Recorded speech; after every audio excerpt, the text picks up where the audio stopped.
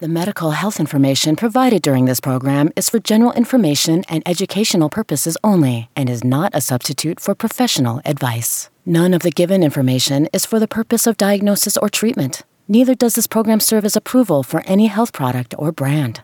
This program aims to enhance your personal health and wellness through the adoption of healthy lifestyles and your prompt presentation to the health professional whenever you suspect that you are ill. For treatment and professional advice, ensure you consult your physician.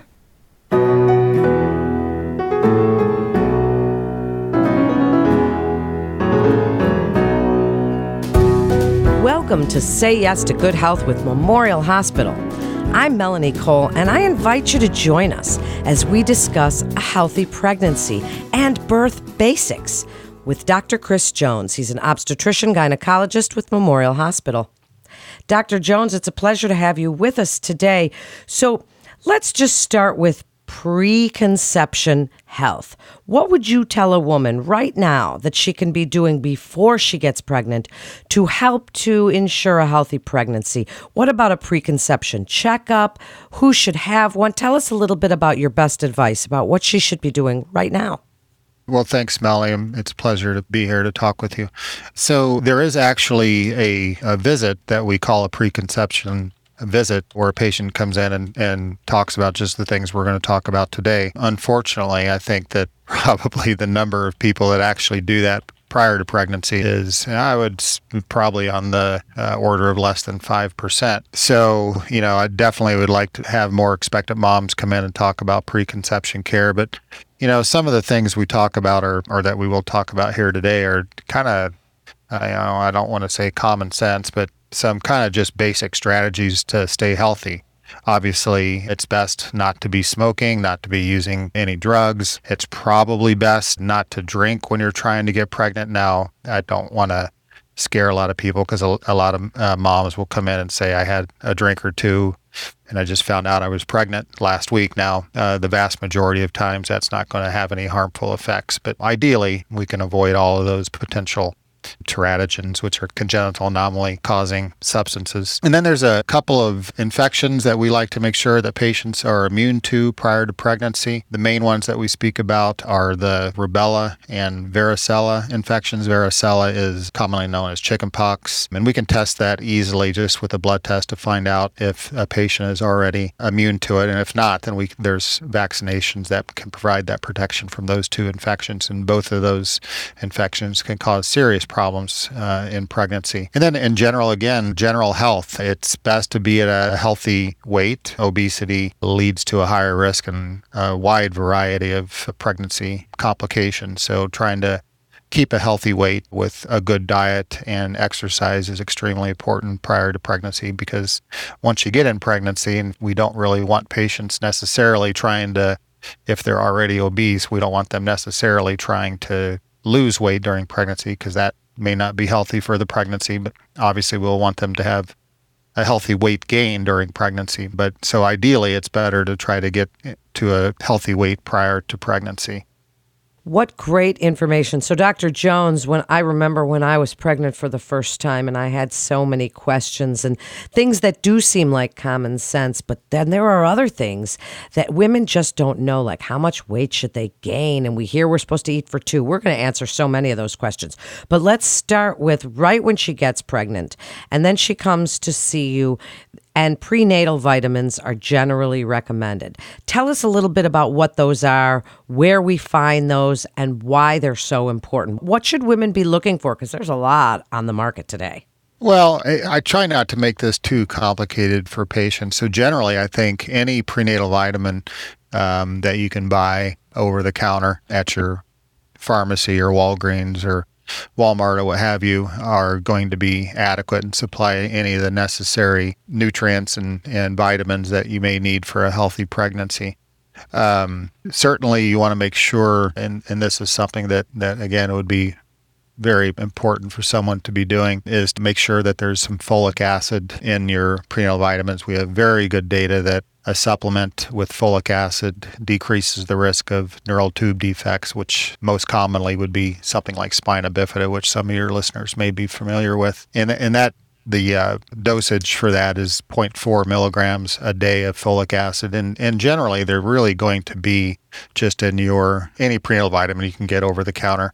And then some people talk about omega-3 fatty acids. There was some evidence a number of years ago that potentially that helped with brain development. I certainly don't think it's bad to use omega-3s in a prenatal vitamin or even supplement with omega-3s, but I also don't necessarily think that someone who doesn't do that is harming their baby. But, if you can find one with omega-3, that's probably optimal. But those are the two main things that we talk about a lot, is the omega-3s and folic acid. But other than that, as long as most generally, we're not in sub-Saharan Africa where sometimes patients and people aren't getting the appropriate nutritions. But most generally, if you're eating a normal, decent diet in America, you're going to have the quantities of macronutrients and micronutrients that you need. But the prenatal vitamins are sort of a backup to that, just to make sure that you have more than enough to keep a healthy pregnancy. But again, the main thing is make sure that your prenatal vitamin has a folic acid component to it, because that has really good evidence that helps decrease birth defects. Well, it certainly does. And what about weight gain? Dr. Jones, are we eating for two? Are we not eating for two? Is that a wives' tale? Can you please tell us about what a safe amount of weight to gain, and or for women that are underweight when they, get pregnant? Can you speak about that a little bit? Yeah, well, I do think pregnant women are obviously eating for two. And in terms of ideal weight gain during pregnancy, it really depends a lot on the patient's pre-pregnancy weight. So larger women or obese women are going to be gaining less weight than underweight women and normal weight women. There are some guidelines that the Institute of Medicine have handed out, and we pretty much kind of go by these as far as our recommended weight gain. For an underweight patient, they may want to gain anywhere between 25 and 40 pounds during their pregnancy. And that's contrasted with an obese patient who we want to gain much less, and that would be more like 11 to 20 pounds. So that's quite a bit of difference that an underweight patient should be gaining during pregnancy compared to the overweight patient. And for your normal weight patient, we usually measure this by the BMIs. I'm sure your listeners have heard of that, the body mass index. For our normal BMI patients, we want to see about a 25 to a 35 pound weight gain. Well, that was great information. And really succinct and concise. Now, when we talk about morning sickness and general nausea, I had it with one child, didn't have it at all with the other. What can women do when they start to experience that morning sickness, which can really affect your entire day? Yes, it can. And I'm going through, in medicine, we always seem to have spurts of particular types of patients that comes in. And right now I'm having a lot of patients having troubles with morning sickness. So generally, a patient who's having troubles with morning sickness, and by the way, morning sickness is sort of a misnomer. I would say very few of my patients just have nausea and vomiting during the morning, and then they're fine the rest of the day. Most patients don't necessarily follow that textbook definition. They're not quite so lucky. But generally, if a patient is having problems with vomiting during pregnancy or even just nausea, we'll recommend things like kind of a bland diet. We call it the rice diet. So things like rice or applesauce, toast don't tend to upset the stomach. But what I like to tell patients is that if there's anything that you think that tastes good and that you can keep down, try it. If that's ice cream, go ahead. If that's what you keep down, try the ice cream. And in general, the main thing also, we want to make sure that patients are getting plenty of water and not getting dehydrated, because that can become a problem in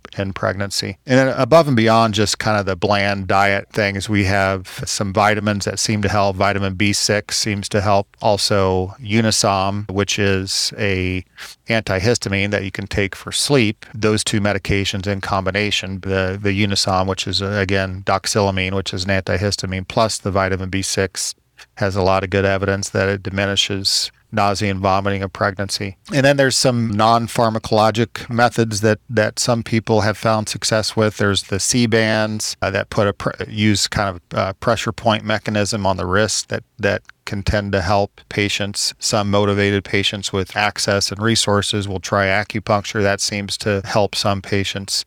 And then if those kind of what we call conservative measures don't help, then we talk about pharmacologic measures to help patients. And in general, when we place a patient on a medication, we talk about the risks and benefits because we don't necessarily have any medicine that we know for sure is 100% safe in pregnancy, but we do have lots of medicines that we have a long history with and we haven't been able to detect any problems with it. So, there's some medicines that I will use with very minimal hesitation other than just talking to the patient that it's really hard to do nice randomized control trials on pregnant women. In fact, we can't do them, but sometimes we do have to go to pharmacologic management for these patients, especially if they're not keeping fluids down, because that's when it's obviously not healthy for mom or baby. And then sometimes, we'll have to use IV hydration. Sometimes just getting some fluids in a patient will make them feel better. And then in the worst case scenario, some of these patients are hospitalized and hopefully we can turn the corner and get a handle on the situation that way. And then in a very small minority of patients, they'll end up having to... rare.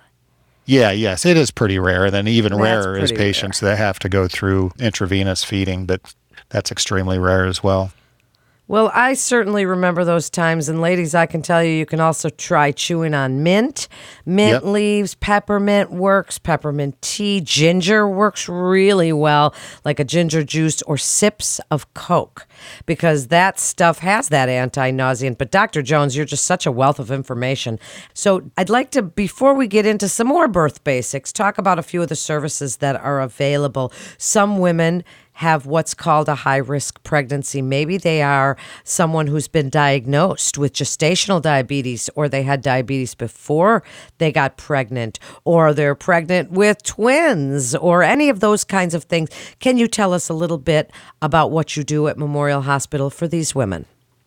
Yeah. So here at Memorial, we'll take care of a variety of types of pregnant patients and even some patients with what you might want to consider high-risk conditions. Now, certainly with the highest risk patients, we tend not to deliver them here at least. It's always important to be able to offer prenatal care, even if a patient is high risk and is going to have to end up delivering at a tertiary center. You still want to be able to offer good prenatal care locally so they don't have to travel 13 times during their pregnancy just to go see the doctor for a prenatal visit. So we do offer that, as well. Now, on some of the patients that can be considered somewhat high risk that we do take care of here and deliver here, we'll have conditions like gestational diabetes, pre-gestational diabetes as well. So that's diabetes prior to the pregnancy. Any sort of hypertension, preeclampsia, we will deliver patients as well here at this hospital unless they develop conditions that, warrant a referral or a transfer to a higher level of care with a perinatologist at a larger facility. Well, that's great that you're offering all of those things. So now let's talk about some other things a woman can do to really help make this a better pregnancy. I loved being pregnant, Dr. Jones, and I know I am not that common, but I kind of loved it. I didn't like that I couldn't drink my martinis that I love, but I did like being pregnant. So exercise, let's start there, because you've given us great information about nutrition. But exercise, a lot of women don't know what to do. And if that's the time to begin, or if they were a previous exerciser, give us a little bit of advice about that. Yeah, for sure. So exercise actually is one of those strange things in taking care of pregnant women, because in the past, and I cannot explain to you why this was, but in the past, we treated pregnant women with kid gloves and basically said, you need to rest, you need to kind of take it easy and be careful. Well, of course, certainly patients need to be careful and not do dangerous things, but the more we look at exercise and pregnancy, the more we realize that it's extremely important for patients to exercise in pregnancy, even with you can even measure some endpoints, some very concrete endpoints. Patients that have a regular exercise program during pregnancy most likely will decrease their risk for cesarean sections. But yeah, so I tell patients routinely that to try to keep a healthy pregnancy and also to stay for your mental health. Exercise does help people with their mental health as well. And pregnancy is a tough deal, and the more things you can do to take care of yourself and take care of your mental health during pregnancy is going to be extremely important. And, I feel exercise is a vital component as a part of that strategy to try to stay healthy and keep your mental health as best it can be during pregnancy. So we recommend at least moderate exercise to all pregnant women. So then tell us a little bit about pre-birth things, stuff you want women to know that they should be thinking about before the birthing time comes around. Should they be setting stuff up? Should they be taking a breastfeeding class or learning about caring for baby? Because some couples don't even know how to change a diaper. What is it you want couples to know during that pregnancy time that can help them for the day that they go home with baby, even car seats? Yeah. Well, I think that one of the greatest resources for pregnant moms is family members. Ask family members for advice because they'll have all kinds of little tips and tricks for the day you bring the baby home. But in terms of, getting ready for labor and delivery, obviously, we've talked about exercise. I think that's extremely important. Obviously, I also think it's important to be consistent with your prenatal care so that hopefully if you have a problem that's starting to develop, you can catch it early and do something about it so you don't show up in labor and delivery and have a huge problem. And in terms of, especially, for first-time moms, moms that have been pregnant and have had 3 or 4 babies, it may not be so important for, but, birth classes are important, and it at least goes a long way to making patients feel like they have some sense of control or have a little bit more information as they go into birth. Because obviously, if you're a first-time mom, you've never done anything like this before, and it can be quite intimidating, and some women are somewhat fearful of that. And I think birth classes ameliorate that to a great degree. And so we offer those here at Memorial, and I think they're a great option for patients, especially the first-time moms.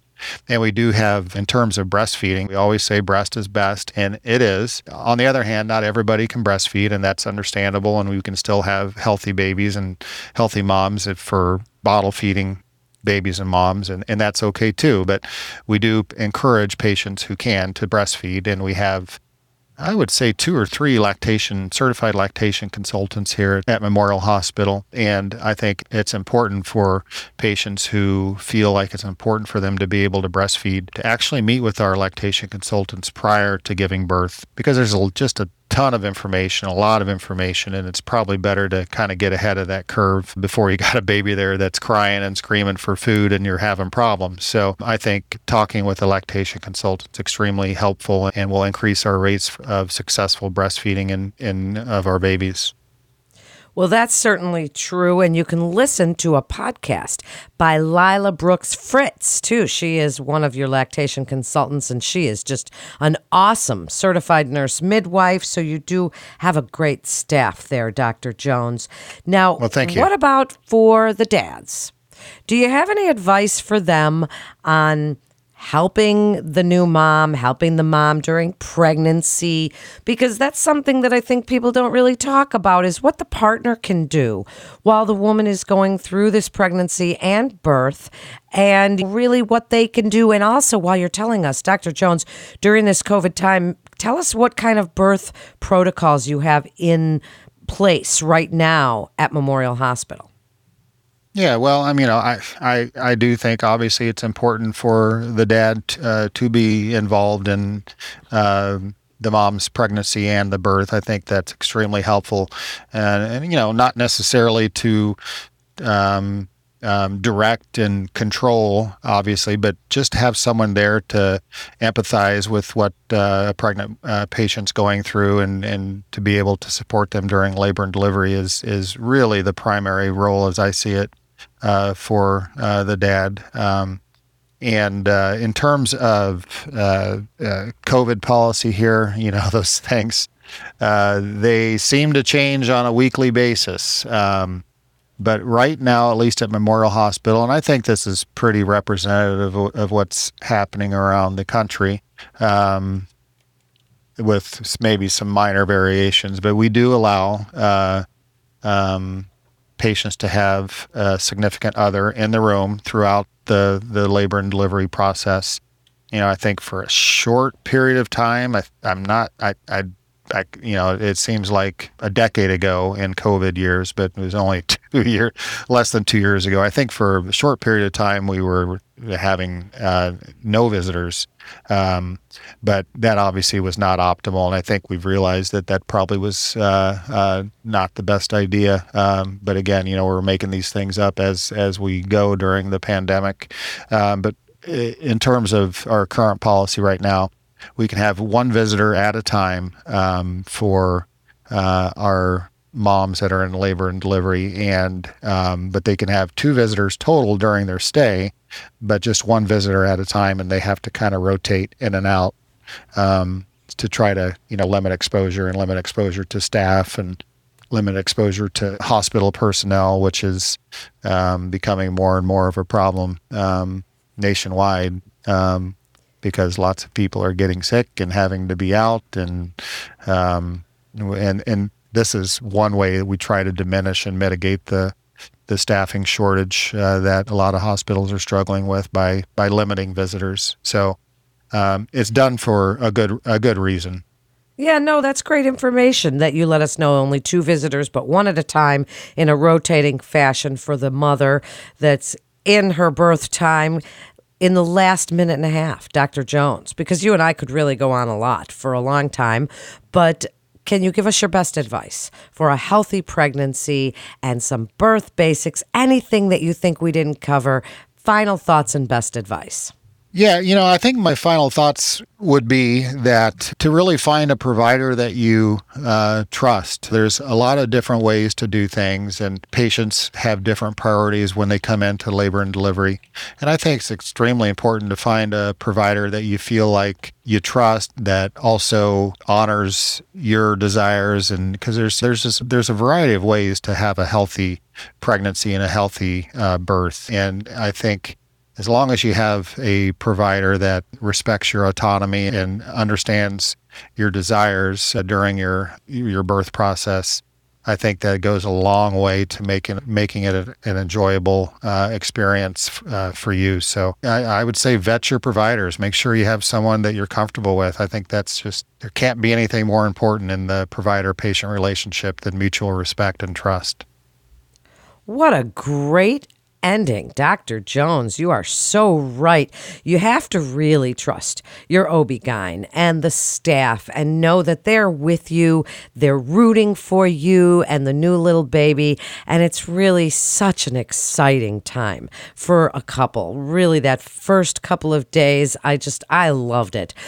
Anyway, thank you so much, Dr. Jones, for joining us today. And listeners can call 217-357-2173 to schedule an appointment with Dr. Jones.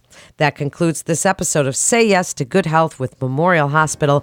And for more health tips, you can always visit our website at mhtlc.org to learn more about Memorial Hospital's obstetric services. I'm Melanie Cole. Thanks so much for listening.